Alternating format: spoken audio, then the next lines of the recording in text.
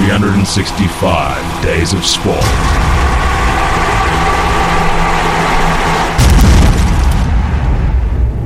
That's right. Good morning, good afternoon, good evening. Doesn't really matter because our loyal listeners listen at any time of the day or night, and we've even heard that some people use our seductive voices to get to sleep. It's a versatile audience, isn't it? Very versatile indeed. They embrace all types of things. They need to for this show because we attack everything from every angle. No holds are barred. Oh, no, no never. bars are barred. Well, that is the voice of Rob Bryars. When he was 14, he was the first man on the North Island of New Zealand to discover a pair of albino Kias in One Tree Hill Park. Yeah, just in my spare time, I got things to do. Yep. I live right on the edge of Cornwall Park, in the middle of the sort of southern central districts of South Central Auckland's not quite like South Central LA. Very, very different type of place. And albino Kias, I tell you what, no one saw it coming. No. I certainly didn't see it coming. And talking of New Zealand and Auckland. Oh, here it is. Happy British Lions Day. Yes, it's a big day, big occasion. This is the second biggest day on the rugby calendar outside of the Rugby World Cup final, obviously. It's a big day. It's I love the atmosphere of a test day like this. Oh, but this is special because obviously the British Lions come together only once every 4 years and they only tour 3 countries.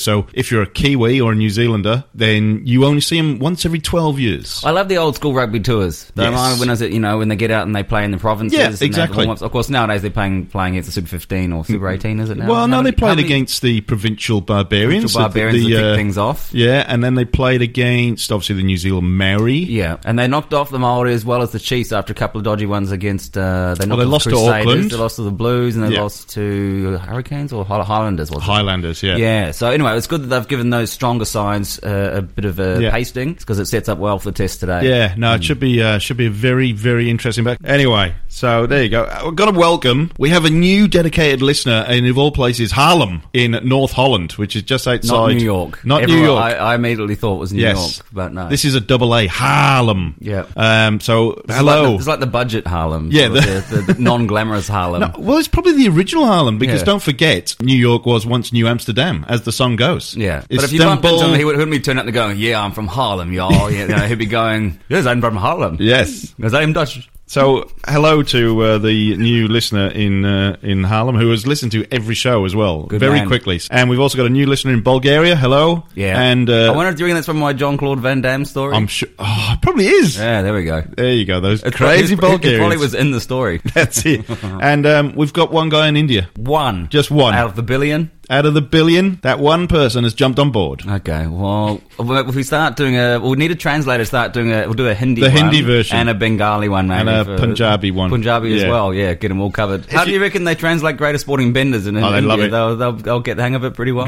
They all drink Kingfisher and stuff like that. They do too. Yeah. In fact, when we stopped at India, they were very keen to get us into the bar. Oh, they weren't they? Yes. Morning, That's 11 a.m. in Cochin. Stop over Cochin. I always forget the name of the place. Yes. I can't remember. All right, what's in the news this week? What do you got? Well, Antonio Cromartie, right, plays NFL. Yep. Right, he's 33, he's just been released by New York Jets, so he's looking for another team. But he's kept busy. It's good to stay busy. His wife is 31 weeks pregnant, right? Yeah, she's not got long to go. 7 couple of weeks. That's almost 8 months. So, in itself, not a great story. Okay. But this is her 6th child. Her 6th child? Yeah, this is her 6th child. Okay, so you have an NFL player whose wife is 7.5 months pregnant. Yep. And what has happened? This is a number 6 with her. Okay. Oh, wow. Yeah. This one will be... The with her tells everyone where he's been and where he's going. This one will be number 14 for Antonio. He's only 33, Antonio. He's been around a little bit. Is he a religious man? I'm not sure, but he had a vasectomy in 2011. This is how strong he is. My word. He's a real swimmer. So his wife, Tanika, I think she's called, she was a star of the Fly on the Wall documentary Candy Girls.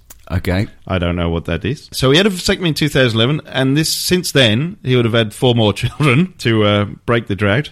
He had twins in May 2016. Okay. So sorry, but why is this in the news right now? Because this is his 14th child, okay, so right? And he's only 33. It's worth mentioning. I want to bring up the names of these children. Yep. So he started off okay. London Cromartie, Julian Cromartie. Oh, London, Julian, yep. Deja, Deyjah. Yeah. Not sure about that. So he's getting deja vu. He keeps having kids all the time. Yeah, keeps having kids. Keep coming back. Then he decided to go back to basics. Antonio Cromartie Jr. Tyler J. Caris Marie Ford. Caris Marie Ford. Yeah, so I think that was a mouthful. I think the mother wanted to, that was obviously she put a drew line in the sand. That was unplanned, that one. Okay.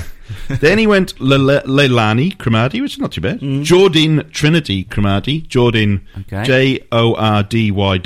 Yeah, keep going. All of a sudden, there's a leap of faith. Jagger Bo Antonio Cromarty. Jagger Bo and this is just the first name, or is this? This is the are full these name. hyphenated? Bo Antonio is hyphenated, funnily enough. Okay, Bo Antonio. Yeah. Then there's Alonso Cromarty. So I can live with that. Right, now we get interesting. Jersey Blue Cromarty. Okay. Jersey Blue, spelt Jurzi, capital B, Lue. Okay. But that's all one word, by the way. A bit of a hip-hop slant on it. Then we've got the twins from last year. There was a boy and a girl. Jinx Revel Antonio Cromarty. Yep. Jinx spelt Jynx. Jinx and Revel. This isn't like his mates are just putting stupid names in a hat and he's just dishing them out. Go, oh yeah, no, that's the boy. You get this, huh? Yeah. No, that's the boy, Jinx Revel. The girl was called J'adore Navy. J'adore. I love Navy. That's what that means. Did he check out what that actually means? Probably not. So he's got the jersey blue. He's got that type of blue covered. Yeah. But yeah, J'adore Navy. He's kind of imposing her life's plan on his own thoughts. He obviously is a big fan of blue. Yes. And now he's making her whole life, she has to walk around saying, I love blue. She might not like it. She might like red, orange. J'adore orange. Yeah, that sounds pretty good. Navy spelled Nayvi, by the way. Oh. I don't know how she's going to go through life just calling herself J'adore, I suppose. Yeah. I think they're trying to make it more exotic. No. Yeah. Yeah. Yes. Is that, they keep going? More names? That's the 13 so far. Okay. So we've got through that. And so lucky number 14. Lucky number 14, I'd hate to see what it's going to be called. That's pretty ridiculous. So he's obviously a bit of a moron, this guy. Is that what we can conclude? You just sort of casually have 13 kids? When you're 33. Yeah. You know George Foreman? Yes. He's got 6 sons or something and they're all named 5 George. sons and a girl, yeah. Is she named George? I'm glad Muhammad Ali knocked him out now. After hearing that. What an idiot. It just finds it hard to remember. I mean, when you get punched in the head so often by big people... is it not more confusing that they're all called George? Well, it is. Then they'll get called 1, 2, 3, 4, 5 and 6. George the first, do. George the second. Is that what they do get called? I think so, yeah. Oh, I think George just calls him 5. So I'm saying all the stuff is a piss take, but that was his logical train of thought. No, that's exactly right, yeah. So when he brings out a new grill, up the George Foreman Grill the 5th, it's named after his son, the 5th one. Right. Dear, oh dear. Hey, how would you fancy being a Pakistani fan if you live in India right now? Oh, well, I mean, you'd be gloating. You would be gloating. Might get beaten up too. Or 15 was celebrating the Pakistan winning the Champions Trophy cricket tournament this week. Right. They were arrested, slapped in jail, and now being put under life imprisonment. Okay. Under what authority? Under sedition. So is there a law saying no one in India can support Pakistan? Is that like there's a law saying that you are not allowed to drop Sachin Tendulkar from the team? Sedition is conduct or speech inciting people to rebel against the authority of a state or monarch. Right. So that's what they've got him for. I mean, it's just the one. It's only the knockout tournament anyway. It's not. Yeah, like, it wasn't even the World Cup. It was just the Champions Trophy. If it doesn't. I mean, we've won that. It's not that big a deal. So the men aged 19 to 35 were arrested in central Madhya Pradesh state's Burhanpur district after locals complained that they shouted pro-Pakistan slogans and lit firecrackers after the match, which ended on Sunday night. We received a complaint from a local Hindu man who accused them of celebrating after India lost the match. The accused have also been charged with criminal conspiracy, the officer said, adding the celebrations continued for hours in the sensitive locality. So it's obviously quite close to Pakistan, this area. Okay. What, like near the border or something? Yeah, I would have thought so. Yeah, the village where the incident took place has 60% Muslim population. In India, sedition is an offence which may result in the surrender of passports, ineligibility for government jobs, and even life imprisonment. And that's what they get in charge with. Well, maybe it goes back to the whole the Punjabi versus Pakistani wars that they had back in the day. Oh, no doubt. That they're digging deeper than just the cricket. Perhaps there's a longer story. Because if it's just about cricket, I suspect that's a backward step for their civilization. So if the British Lions win tonight and the Kiwis, a couple of Kiwis say, so go on, good on the British Lions, and then all of a sudden the Kiwi police were throwing them in jail for sedition. Well, fortunately, people aren't mental. That's all that says about that, really, is that you've got a lot of insane people doing insane things. And you're doing nothing for the stereotype of the crazy Middle Eastern Asian type of character in the desert with the white thing over their head and the black bandana around with 2 AK-47s just dancing, shooting guns in the air. That's what comes to mind when something like that happens. Well, that's what they're trying to avoid. That's why they throw them in jail. They're doing it really well. 2 wrongs definitely making all sorts of more wrong. Yes, a lot more wrong. All right, ice hockey. Let's go NHL. Marian Hossa, who's played in the NHL, played professional ice hockey for 18 years. Okay. He's 38, but he's going to miss next season. They found out he's allergic allergic to hockey equipment. Oh, that's going to be a hindrance. Okay. Yeah. Yeah, and then he's 38, and they've just made the discovery. Oh, I love that. I like the way you think already. What particular part of it's actually he has the attire? He has a skin complaint, so it's the padding. So he reckons he's tried towels and he's tried all sorts, but he gets this rash and it turns into a flesh-eating bug type thing. Oh, that doesn't sound good. They've never provided any photos of this, by the way. Okay. But they said he's been treating it for years, so he's not allowed to play next season. He's going to go on long-term injury. This is sounding as it's suspicious to me. It's not as suspicious as you think. You know, what's happened to this... well, not like that. So I find it interesting. Look, Chicago Blackhawks has salary cap issues, and they've found a way to basically say, oh, you go off into the sunset. He's going to get paid $6 million or something, and they're on the edge to recruit new players. And the guy's 38, so it's a salary cap rort. I mean, it's like the Buddy Franklin issues with his $9 million for the next, or $10 million for the next 8 years. Doing it rough. Yeah, and so they found a way of paying this guy off just to say, look, we'll get that $6 million back, and you can be allergic to hockey equipment. But it's dodgy as hell. But I love the way the fact he's 38, and they've just said, oh, yeah, was part of his absence, was it to do with a mental health break? Oh, that one as well. That's the new one, isn't it? Yeah. I shouldn't be making light of that. No, everyone we you get in trouble. It's only when you start to hit bad form, you generally have mental health issues. Well, but the thing is, this is what I put it down to. So to be a competitive sportsman, to get very, very good at it and stick with it, you have to believe and know in your mind that it matters more than anything in the world that you win the game or that you perform well. Yeah, I agree with that. If once you realise that sport doesn't actually matter, then you lose your competitive edge and you become more like me. And that means that you are not going to make a good sportsman because you'll never take it seriously enough. So if you take it too seriously and you think it matters, when things start going badly and people are saying, oh, you're rubbish in the newspaper, it will actually affect your mental capacity. Whereas if you sat there as a professional athlete getting paid $500,000 and said, this is just a game, whatevs, you'll be all right. Well, I mean, look, do you know what? The worst thing is, I totally agree with you. That was logic genius. But on a personal level, because I never took cricket seriously, right? And that's why I never went to the next level. Yeah. Because I couldn't care. I'd rather get in the bar. Look, and once you're on the field, you take it seriously. And obviously, clearly, I had some talent. Yeah, but the sacrifice. Yeah, imagine doing putting practice for hours and hours on end. You turn out like Adam Scott, the most boring man in the world. Yeah. Well, there's a few like that, isn't there? The golfers especially. But how do you think you're going in this tournament, Adam? Been going. You're really absolutely well. spot on the money, because this is why like 8 out of the top 10 women golfers in the world are Korean, because they can do that, and it's part of their everyday life. Is they're so regimented and they are happy to practice and practice and practice and practice. I think you kind of have to be a bit of a dumb shit in some regard. Yeah. Not a blanket statement. All sports are dumb shit. No. But they have that. Oh, no, it's mental. It's like those swimmers going up and down the lanes. Exactly, and right. They eventually go insane. Grant Hackett, friend of the show. Yeah, they line them up. It's exactly right. You have to be so closed-minded. If you're going to be the best, be better than the rest and all that. And those sports where it's all about timing and running through your mind, everything else like swimming and golf and that stuff, it's boring as hell. So basically what I'm saying is, we love all those athletes who have been struggling with their mental health, you need to think more like me. And then you'll just be talking rubbish in microphones with a pint of Guinness on a Saturday at 11 a.m. On a Saturday morning. Talking of golf, Brooks Koepka, he won the US Open this week. Oh! His girlfriend, Becky Edwards, All-American soccer player at Florida State, pro soccer player. And Joe, that's actually his new girlfriend. That's Jenna Sims. They were all staying together this week. Facts, I'm glad you got the girlfriend thing right.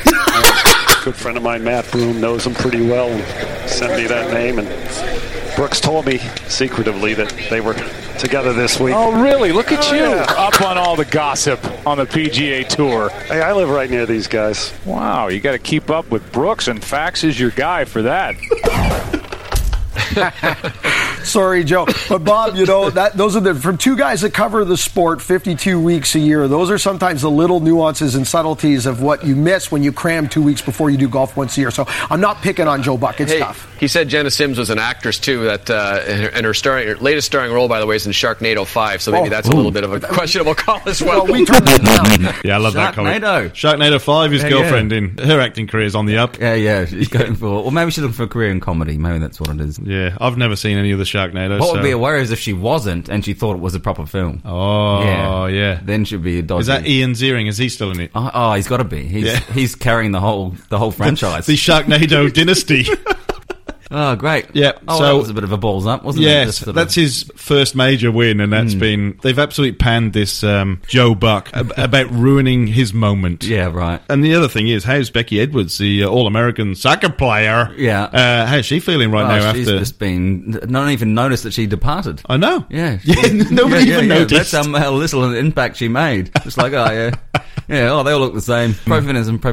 Apparently this girlfriend is only a week old, by the way. This right. This that's actress. a nicely timed little chime in there. He must... golfers are superstitious. That's probably like... That means that's the maximum of their 7th date. Yeah, true. Maximum. And she's on the golf course cheering him on or like just claiming it. That's a big chime. Like the last girlfriend, how long was she involved for? And he never won a thing. No, they never won a thing. And all of a sudden comes in and wins, and she's just like, oh yeah, thanks for your help. You're out. Golfers are superstitious. So she's in for life now, isn't she? Old Jenna Sims. Oh yeah. Hold on tight. Tight. Or in the acting career, something that's taken off too. So it's going to be a double whammy. They'll become a power couple.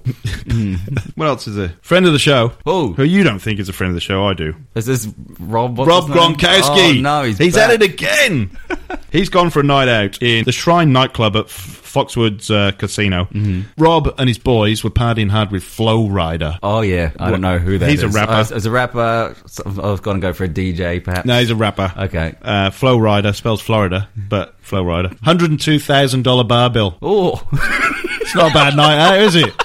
$10,000 on 16 bottles of Grey Goose. Oh, that's a lot of money per bottle of Grey Goose, because I didn't think it was even that good. It's a whiskey, isn't it, Grey Goose? $27,000 on 15 bottles of Dom Perignon Rosé. Yeah. And $18,000... Rosé? Why it's a rosé champagne. It's this new thing over there. Yeah. $18,000 on 18 bottles of Ace of Spades rosé. Jeepers. So hang on. So for $102,000 so far, we've got about 40 bottles of alcohol, roughly. Yeah, it's expensive. It's a big night out. They've gone top shelf. Isn't that $2,500 a bottle or something? Well, Ace of Spades rosé is $1,000 a bottle. Dom Perignon's close to nearly $2,000 a bottle. $10,000 on 16 bottles of Grey Goose, so $800 a piece, that, innit? But here's the impressive thing. Yeah. It wasn't all liquor on the tab. The group also apparently spent $378 on mixers and water. Ah. So there it is. Yeah. And that's what tipped it over the edge. A lot of that, $378. Our friends in America, the Red Bull people, they'll be happy to know a lot of that $378 was on Red Bull. Red Bull, Jaeger bombs. Sugar-free Red Bull, yeah. Well, if you're drinking $102,000 worth of alcohol, then you probably do need a couple of Red Bulls just to keep you going. Certainly do. Oh, well done, Rob. They're currently off season, aren't they? Yeah, he's limited up. He's an off-season campaigner. That was what I didn't like about him. Yeah, I know. And then he came out on Twitter and said, "Don't believe all you read in the papers, people, because if I spent $102,000 on alcohol, I'd rather give $100,000 to charity." So he's trying to big up his. I should have let you do the accent. Then did someone put the copy of the receipt bill on? Yeah, they did. They've actually got a copy of it. Hence why we know all about this. But what he's saying is that might have been the bill, but possibly comped by the casino. So they've written off $102,000, but they gave it to him, so to speak. Oh, well, I'm sure the charity they'll find other ways. But all the pictures, he's not wearing a shirt again. Oh, he just goes from that one. The shirt's off early with Gronk. He just gets on it. He's like Iggy Pop style, where like yes. It's not that he's not wearing a shirt; he's just decided to put pants on. Yes, that's indeed right. So that's a pretty big bender in there. That's I don't want to. That's a lead into the greatest sporting benders. Always. I try and get these bender stories in so you can run into that. It's a long, slow, subtle transitions.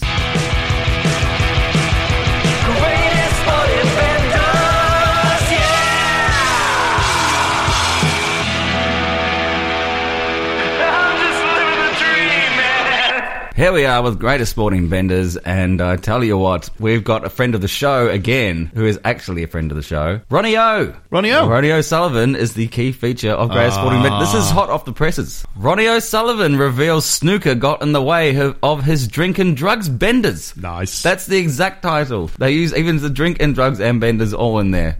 So, World Snooker Champion Ronnie O'Sullivan says he couldn't wait for snooker tournaments to end so he could get back to drinking and taking drugs. Living the high life, Ronnie O'Sullivan O'Sullivan says his most successful seasons coincided with his biggest drug benders. How about that? World snooker champion Ron O'Sullivan claims to have pushed his luck by taking drugs during his career to the point where he was desperate for tournaments to be over in order to avoid being tested. So it's the old... Out of season. Out of season, yeah. What is the snooker season? It's all indoors. Just whatever. Just whatever. Like O'Sullivan, who won his 5th title in May, has had well-documented problems with drink, drugs and depression during a colourful career that has never been short of controversy. He lost his 1998 Irish Masters crown after testing positive for cannabis and suffered numerous problems as he looked for stability on and off the table. See, now there's one that immediately I go, that cannot be performance-enhancing cannabis. So that's purely because it's illegal. Because it's illegal, yeah. That's so stupid. I mean, in the AFL, there's a definite line in the sand between illicit drugs and performance-enhancing. So if you can sign up to the WADA Code of Conduct, which is illicit, which is because it's illegal, unless you're in California or Colorado, but you can still get banned or face sanctions, I should say. Yeah, right. Anyway. So, with both parents jailed for different offences, O'Sullivan's private life was really not mentioned, and he had spells in the Priory Clinic to treat his addictions. See, that's just immediately that puts, why do people have to go blazing away so often? They need to have emotional stress in their lives as a child or something like that. It should be fun. They didn't have to put that part. Why did they put a negative slant on it? Well, he's blazing away. He said the best form of his entire life was when he was smashing the gear and on the butt. Well, he's well known for being kind of, risk taker, flamboyant. Yeah. And because he was on the gear, he didn't care. He's not sitting there moaning about it, regretting it. They put that in there. That's the journalist trying to put a negative slant on it straight away by talking about his troubled childhood, and that's why he went crazy. In his new autobiography, Running, the 37-year-old has spoken of how different things used to be. When I was having my weekly benders, my private life was in bits. I had a brilliant year professionally, he said. I don't think I can keep that up. Have another go. Go on. Have another go. When I was having my weekly benders. When I was having my weekly benders and my private life was in bits, I had a brilliant year professionally. I remember getting into every world championship and thinking, I can't wait till this tournament is over, because then there's no more drug tests and I can go out and smash it. Yeah, nailing it now. That's brilliant. I got caught once in my career, but that's all. I'll get tested between events, and I was trying to judge it perfectly so there'd be no more drugs left in my system. But I was pushing my luck. My mum said to me, you're going to get caught soon, you carry on like this. O'Sullivan remains snooker's leading name and the biggest draw for fans, despite his constant run-ins with authority and numerous threats to quit. He claims, though, that the sport often got in the way of seeking a good time. Nice. There's got these annoying things in life you have to do, isn't it difficult? I love the joint. The only problem with the joint is that one spliff follows another and another. I'd have any old drink, it didn't matter. Throw in a few spliffs, then at 7 a.m, the sun would come up and I'd think, oh Jesus, I've done it again. The birds would be tweeting and I'd be thinking, I'm banging trouble. I am banging trouble. At my worst, I had to have a joint first thing in the morning just to function. But loads of times snooker got in the way of my benders rather than the other way round. Nice. Very, very good, Ronnie. He returned at Sheffield, having played one game in 12 months, saying he was back in order to earn enough money to pay his children's school fees. Nice. Ronnie O. Love it. Yeah, I knew he had a few issues. He's renowned for that. Yeah, we love him. We love Ronnie O. That was one of my favourite things on the trip, actually. It was at a golf club, and there was a snooker tournament inside the clubhouse being televised via the internet, and they had some of the top players in the world, and Ronnie was there. And we were very lucky to be given... Well, Beefy approached him at the bar initially and asked him if he could do the interview, and he was sort of like, who the f*** you? Yeah. You know? Well, it wasn't even that. It was no. No. Yeah. He sort of walked away a bit dishevelled, and then we sort of hung around for the afternoon, and Ronnie was chatting to their officials asking why the hell we were still there. And he didn't want to do some boring snooker interview again and thought they were all twats. That's basically. It. Eventually the guy explained what we were doing, where we were from. Well, we were just about to leave, weren't we? Yeah, we were. And the guy actually ran after us and said, I've got Ronnie for you. Ronnie wants to do it. And it was oh, okay, we better hang around then. Yeah. He had a good half hour, I think, roughly ran about. The strange thing was we did the kind of the official interview and Ronnie just opened up. And then when we turned the camera off, he opened up even more and absolutely let rip. That was great. I just wish we could have had that. Oh, some of the stories. The one that stands out for me is it was so boring in China when he was there playing in a tournament. He actually took up smoking just to keep busy. And I thought that was just so funny, just brilliant. I also love that the tournament was in Ballarat or something. Oh, in Victoria, Bendigo, the Bendigo. Australian one, yeah. And he went to fly from the UK. Went via Bangkok. And because he just decided the flight was too long, I go, I can't be arsed. Yeah. I just went back to England. Got off the plane and went home again. The tournament was only worth about 200 grand. Just the way he said it, he goes, oh, I'm not going there. It's just too far. I'm going home. Here's us on our 90th flight in 4 months. Talking a highlight of the year, this definitely isn't. So he played the first song that came to his head. It just so happened to be, it was the worst song in the world. It was the worst song in the world. Listen to the song and it's clear you're wrong, because the words don't fit and the song is shit. You're a talentless kid. You suck! What has the Beef Man dug up for us this week for the worst song in the world? The worst thing is this is serious. But that makes them better generally. Well, I don't know if it does. I take them more seriously when they're serious. But it does make them worse. Yeah. It does. There's no element of piss take whatsoever. No. Although when you hear the lyrics... Or intentional piss take. Yeah, okay, got you there. Yeah. It's accidental comedy, is that what you mean? I'm not even sure if it's accidental. Yeah, this one. Just play it. Wait a minute now. I bought hard no tennis racket. I can see these haters through my Gucci glasses. I make hits like batting practice. They be like, Serena, is you really rapping? Thanks for listening. Schooling these rappers, they should pay tuition. I make a lot of money, but that ain't your business. And you can tell the people I said this. I win, I really mean it. Swag out this world, you should call me Venus. That's my sister, her name is Serena. When I serve 'em up, no subpoena. Beat the track up like a frozen pizza. Beat so crazy it might blow your speakers. I ain't never been a loser, and I'm always on top. Roofer. Okay, I now I see where you're coming from. Right. I hated that so much. It's awful, isn't it? You should not, because they will be thinking that that's actually good. That sort of annoys me about probably. In fact, I actually has there agree been are they getting ripped to shreds by everyone over this? Well, this is a little bit... I understand it's good to do things, and they got the fashion label and stuff, and you can do that stuff, but you cannot just casually jump into music and think you're going to be good. Well, she's done it with DJ Clue, whoever he may be. He's got his DJ name wrong because he's clueless. That is ridiculous. Back on what you just said, she actually probably thinks this is quite good. You should just the lyrics. I mean, come on. You go listen to NWA. Yeah. That's how you write a good... That's the attitude. That is amazing. When I think of how good that art can be, and then I hear that's what destroys it. Oh, this is infuriating. I'm genuinely angry. I thought I was going to be able to laugh at this. I'm not. This is so bad. That this is the number one worst song in the world. This is number one. I'm with you, man. I don't disagree. And William's sisters are sports people, and I don't know, people that carry themselves well. You just don't do this. She rhymed subpoena with Serena. Yeah. Rob is genuinely upset here. Well, I want to hear some feedback from people on this. Do you? Yeah. I didn't even get that far. I'll be honest with you. I just heard it. When did this come out? That's a very good question. I think it's a couple of years old because she's obviously pregnant and stuff. I think it's last year before, so it's not that old. And but it wasn't like last week though. No, it's a little bit. I want to follow up on this. Okay, one. We'll follow it up. I'll do some research. Yeah. I just find the worst songs, Rob. This is terrible. It is terrible. Yeah. I didn't quite work out how offended you would be, but I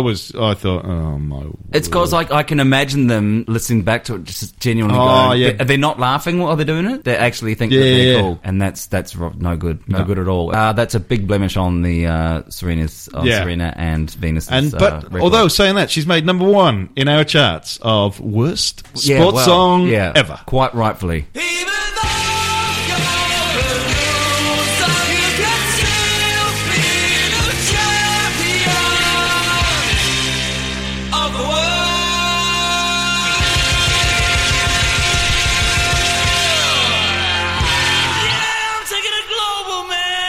As the song says in a prophet-like tone, even though you are a loser, you can still be a champion of the world. That's exactly right. And in what way is this going to happen this week? Well, Karen Beefy Blake. I found two that are happening this weekend in two different continents. Yeah. The first one is called Aunt Sally. Now, we never got to Aunt Sally. It was on our list. Do you not think you're pushing yourself too hard? Come up with two things? Is this I know. We might struggle for content. Are you trying to show off now? Yeah. Sorry, I interrupted. You're flowing. Go for it. No, I wasn't really flowing. Aunt Sally, we didn't quite get to see this. This is a pub game in Oxfordshire. Ears are picked up immediately. You'd love this. A pub game. Right. It's a traditional English throwing game played in pub gardens dating back to the 17th century. Another throwing one? It is a throwing one, but it's like aerial skittles, kind of. So you have a stick, and they put pins up, and you've got to knock the pins down off the thing. At what sort of level are they on? I don't know, 3-4 foot high? Just like on a barrel or something? Yeah, well, this is the thing. They throw sticks or batons at a model of an old woman's head. Oh. So they put the skittles on Sexist. We're pro-women here. Pro-women, yeah. We're not encouraging this on a live scale. It is a model. It's not a real woman.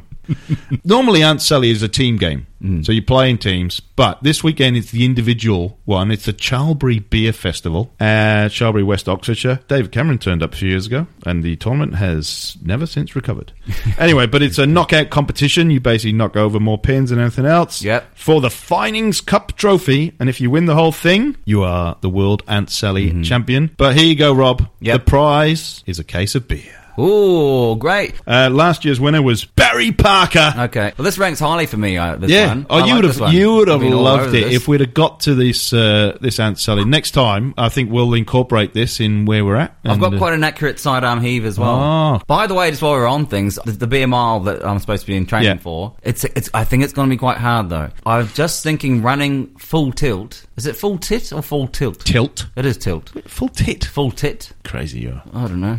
I'm sure you can I've never gone the full tit. You can go tits out. You can. Pro-women, remember? Yeah. Well, I think that's sort of free the nipple. It's a free the nipple campaign. They started that. We're going female empowerment. It's quite interesting. Did you ever see that whole thing? And they're in this group of ladies are in Brooklyn in New York. Isn't it Bruce Willis's daughter? Isn't it Rumer Willis? She was the big was she right behind activist, yeah. But they were showing just like 2 o'clock on a summer's afternoon in New York in the park, and these women just sitting around with their jeans on, just all with their tits out. Oh, yeah. Just sitting there casually reading books in a group like... Empowerment. Yeah, because they're saying, men are so mental how they sexualise the breast. Yeah. I was going back to the beer mile, talking about me. You were. So I was just imagining what it would be like after sprinting 400 metres and then having to neck a whole beer. It's definitely the last thing you feel like doing after that. And the difficult part's going to be not throwing up. Right, yeah. Well, we've got to find you the right beer. I already know what I'm going to have. Oh, okay. Yeah, I've already researched.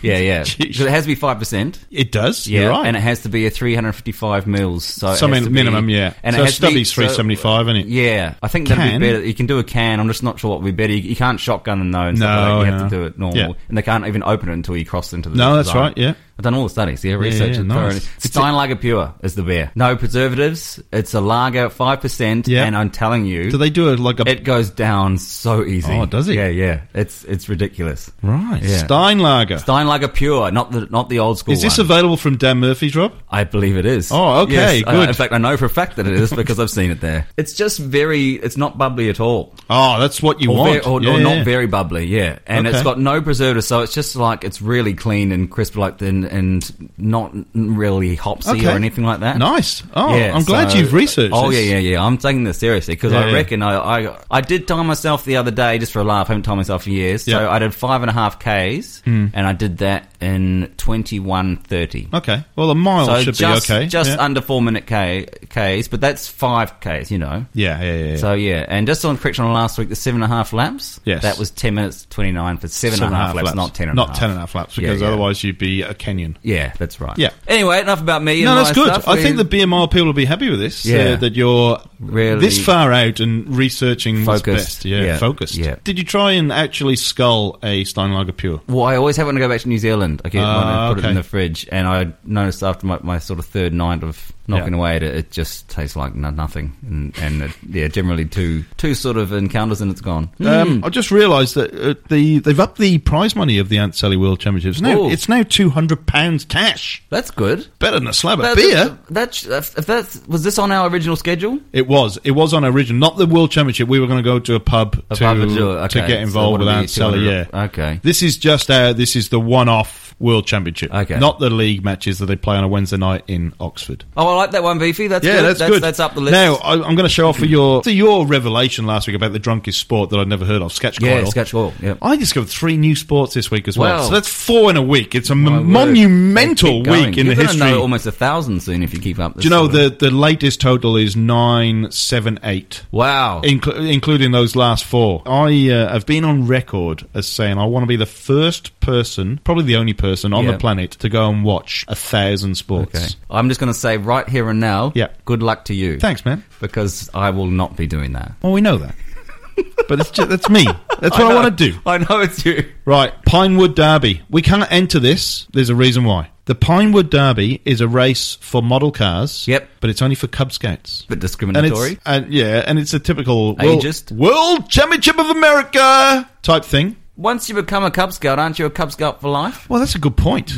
Yeah, possibly. Once you're a Boy Scout for life. No, I don't know. I think that might be a loophole. That's good. Anyway, so it's the World Championship. They're holding it in Times Square. Oh, that's a good spot for it. Yeah. You'll get a good crowd there. They should get a good crowd, shouldn't they? Good crowd. A good walking crowd there, I've heard. Yeah. So you basically build a car. Yep. We're talking model cars, not too big. Out of pine. It's a Pinewood Derby. They put it on a ramp and they drop the starting gate and they roll through. It's only about 10 yards. Yep. And obviously it's a knockout thing and first past the post wins. Yep. And all of a sudden you become world champion. Even though... The Boy Scout thing. Yeah. So you just got to get to New York and you're in the mix, really. And you claim you're a Boy Scout. Well, it might be open to It's like when they won the basketball the other week, the old Golden State Warriors. That irks me when they call themselves world champions. They're the world champions. The arrogance of it. And so we rechristened this. We rechristened this. They're the world champions of America. Yeah. That's it. Yeah. So they can call themselves world champions, but they're the world champions. That's really bad, isn't it? Oh, that's like, imagine if you won the Australian thing and you just say you're the world champions. Yeah. Who the hell do you think you are? Like I said, so when Hawthorn and people win the AFL, they have the right to call themselves world champions. They do, because it's not played anywhere else in the world. No, that's right. This all stems from the baseball in the 1900s. Now, the baseball World Series, and it was sponsored by the newspaper The World, right? It's nothing to do with being world champions. Yeah. It was the World Series because it was sponsored by the World newspaper, right? So this is where... misinterpreted. Exactly. And this is where it's come from. The Pinewood Derby is falling into the same trap. Yeah. World Championships of America. In fact, they're the World Championships of the Boy Scouts of America, which is even narrower. Yeah. It's not even open to the world. Yeah. So if I turned up to Times Square as tomorrow... As a Cub Scout? No, I wasn't even in the Cub Scouts, but I'd tell them I was because I'm getting in on the World Championships because I want to be a world champion, obviously. And so it's not a world championship. No. It's just not. So we're here to report that this is not a world championship. Even though they're claiming it is. Breaking news within Champion of the World. This week, the proposed idea, we've now realised, not at all. We're here to rubbish it. Screw you and your bullshit game. Fact is. It's manipulation. It's the worst thing ever. Egotistical, big-headedness. Yeah, you know what? Being a Cub Scout was kind of shit. Oh, really? It was a pain in the ass. Okay. I hated wearing that scarf, and you had this thing called a toggle. Woggle. A woggle. That what it was? It was so bloody annoying. I couldn't be asked tying it up. I'd turn up without the scarf, but it was skivvy and some tracksuit pants. You really were a rebel without a cause back then, weren't you? Well, it was just so annoying. And you had to do these lame chants. Kayla, we will do our best. Cubs, do your best. We will do our best. This is how to be a dick. So what I'm saying is, any kids who are Cub Scouts out there, you're all losers. Well, it's in the song, isn't it? Even though you're a loser. Yeah, you can still be a champion of the world, apparently. But you can't because I wasn't in the Cubs and I'm not in the Cubs now. And gone, done, dusted for this week. Yeah, I'm still probably going to go and see it at one stage because it's an easy one. You take the good, you take the bad, you take them both, and there you have the facts of life. The facts of life. There's a time you gotta go and show you grow, and now you know about the facts of life. The facts of life. When the world never seems to be living up to your dreams. So what content have you got for this week's Facts of Life? Well, for our ad-lib, not particularly structured chat about segment. What have you got for us? I saw a big friend of the show and a man that plays a huge part in the 365 Days of Sport philosophy. Yeah. Is your friend of mine, Charlie Andrews. Charlie Mason Andrews. If you've seen, and you should see, jump on our website, 365daysofsport.com. Our new promotional video is up there in all its glory, and Charlie plays a very important part. And our soon-to-be-released TV show, he does play a very significant part in the full-length feature film that is 365 Days of Sport. Quite the character. Quite the character. He's just gone back to Sherwood Forest, Rob, which isn't in Nottingham. No, it's in Texas and about an hour from Austin. He's appearing at a children's camp. I thought it was the actual Sherwood Forest Fair that we went to, but it's not. But it's in that same village. Complex. What would you call that village? Sherwood Forest. Yeah, the medieval reenactment type village, but they've built this old fortress. School. Yeah, kind of deal. So there's a children's camp there, but it's also celebrating the very close the Elgin Western Days Festival. So Charlie is appearing in the Elgin Western Days Festival, and they're bringing medieval to town, apparently, which is their catchphrase. Right. So he just sort of works with the kids and stuff? Yeah, he goes, and has a bit of fun with them. Soft-hearted underneath it all, didn't he? Yes, he's a family man. But you say he had a soft heart. He will live long in my memory for certain things and phrases and everything else. And we spend a lot of time with Charlie, and he has featured in a lot of the stuff we've done. So I whacked together just some highlights. Yeah. So this is the first time I think he really got to say everything he wanted to say with no holds barred and just started going for it. Is that we fair should enough? also say as well that we haven't even told people what Charlie Mason Andrews does. He's a jousting champion, the unofficial world jousting champion. Suits of armour, on horses, goes flying against his opponents and tries to knock them off a horse with a big pole. I think in the one quote even from you at one stage was, "This is the man that competes in full contact jousting." Which had its time in the 1500s. And quite rightfully, through evolution and natural selection, became extinct. Yeah. And because there's this barbaric craziness. He's just said, we're going to bring it back. And in 2000... It's really fun. Yeah. And he loves it, though. He absolutely loves it. This is the man who does jousting in 2016 for fun. Losers complain, champions train, and when the chips are down, you give them everything you got, and if that's enough, then hell yeah. That right there, kids, is why you keep on. You fight till fucking end. You play every game to the last second. It's 90% mental, anything you do. Whether it's rugby, jousting, golf, fighting, MMA. Guys, MMA think, it's so barbaric. No, it's actually fucking human chess with a lot of pain involved. Most of these guys are beat when we're still in the back. Because if you've beat everyone long enough, you become legendary. And people are already beat before you get in there. And then you get matches, you win just because they really don't think they can beat you. You automatically believe you're going to win, whatever the circumstances. Doesn't matter. I could have got knocked out the first pass. Yeah. I'm still going to get back on. I'm going to fuck your ass. I'm going to win that match. I'll tell you something. People always ask you, what drives you, what does this, what does that. Most people live their life by t-shirt phrases and bumper stickers. Those are the foundation of my DNA. Yeah. So when you say what the mind can conceive, the body can achieve, I believe that. It's my core value system. There's no doubt in it. When you say anything can be accomplished, I believe that. Yeah. When I walk on that field, I am going to destroy you. Now, should you do enough to beat me? Well, good for you. Now let's go again. Let's go again. Because who wants to go again? Not one of those motherfuckers. And I'll get back on right now. Right now. Are they here to see you lose, do you think? They are. Are you kidding me? Yeah. That's what everybody wants to see. They want to see me lose, or they want to see me get knocked off my horse. Yeah. From behind, beautiful thing my grandfather told me when I was a kid. If you're ever great at anything, and you're great at it long enough, you'll have everyone hate you. And you look at any thing out there, football, rugby, any team that has had dominance, eventually even their own fans turn on them at some point. And I don't understand that about humans. Now here's the thing. 4 or 5 years ago, it used to really bother me that people would boo me or hate me or be hard down on me. I'm like, you motherfuckers don't even know me. It's like hating Brad Pitt. I don't fucking know Brad Pitt. Why would I hate him? Or Mike Tyson or any of those guys, right? People don't even know them. Oh, everybody hates on Roy Jones Jr. You never even met the guy. Yeah. And the f*** did you hate him? You've never even talked to him. You're stupid. After a while, though, and I didn't believe it at first, and everyone said, any publicity is good publicity. Yep. So let the motherfuckers hate, because they're going to make me rich. I'm going to roll by in my f***ing convertible Bentley and just, Yeah, that's it. Yeah. And something else, because this has really been bothering me. All this humble bullshit, and you can't go out there and have fun and celebrate a f***ing win. Who turned this f***ing world of ours into a bunch of pussies where you got to go out there and cry and be all like, oh, I'm so sorry I won. you. I won, and I'm a bad motherfucker. I loved every second of it, and I will him up every time we joust. Well, there he is. The main thing, I've heard that many times as I had to cut together our pilot for pitching and whatever else. And still, when you hear every time that makes me laugh is you cannot get a word in anywhere. I know. It's just... He didn't need to be led in one way or the next. It's just like, this is what I'm going to say next. Yeah, you just hold the microphone. I love the one bit where I nearly got a word out, and he said, and another thing. Okay. But yeah, he's actually coming to Australia in January to joust, which is phenomenal. Because he had a TV show called Nights of Mayhem. Yeah. And so you can check that out. It's way on YouTube somewhere. Yeah. You know, he's driving all the way from the middle of Utah to South Texas to do a kids camp. Yeah. You know, and I can tell you now, it's not for the money. You know? He's a big boy. He's about 6'3", I reckon. He's just a bit taller than me. Yep. And he's, or I'd say weigh probably 120. Oh, I'm yeah. guessing. Yeah, he's solid. Very, very solid. And those suits of armour that they wear weigh 50 kilograms. 50 kilos, 120 pound. And very solidly built. MMA fighter. Puts in for the community, you know, has been castigated through his persona on like you say, on Nights of Mayhem.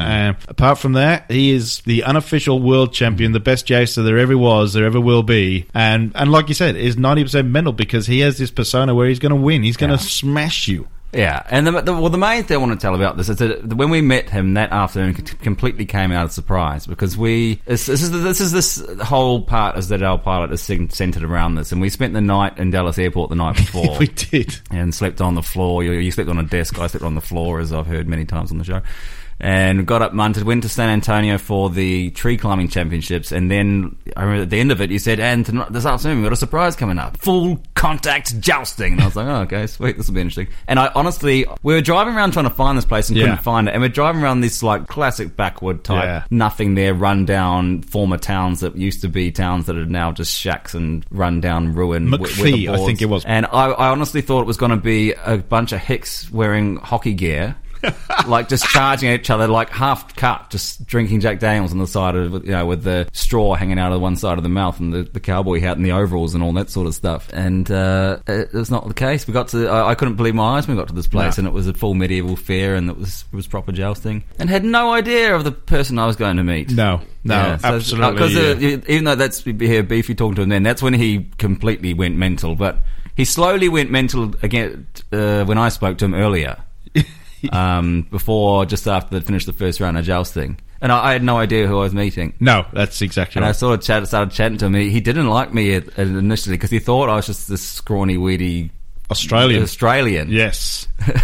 Because he kept ranting. He was starting to rant like a lunatic then, and I just start laughing. I can't help myself because no normal person talks like that. Well, the strange thing is, I mean, you put yourself in his shoes as well. Two blokes come out to talk to you. Don't know who he is. Exactly. Yeah.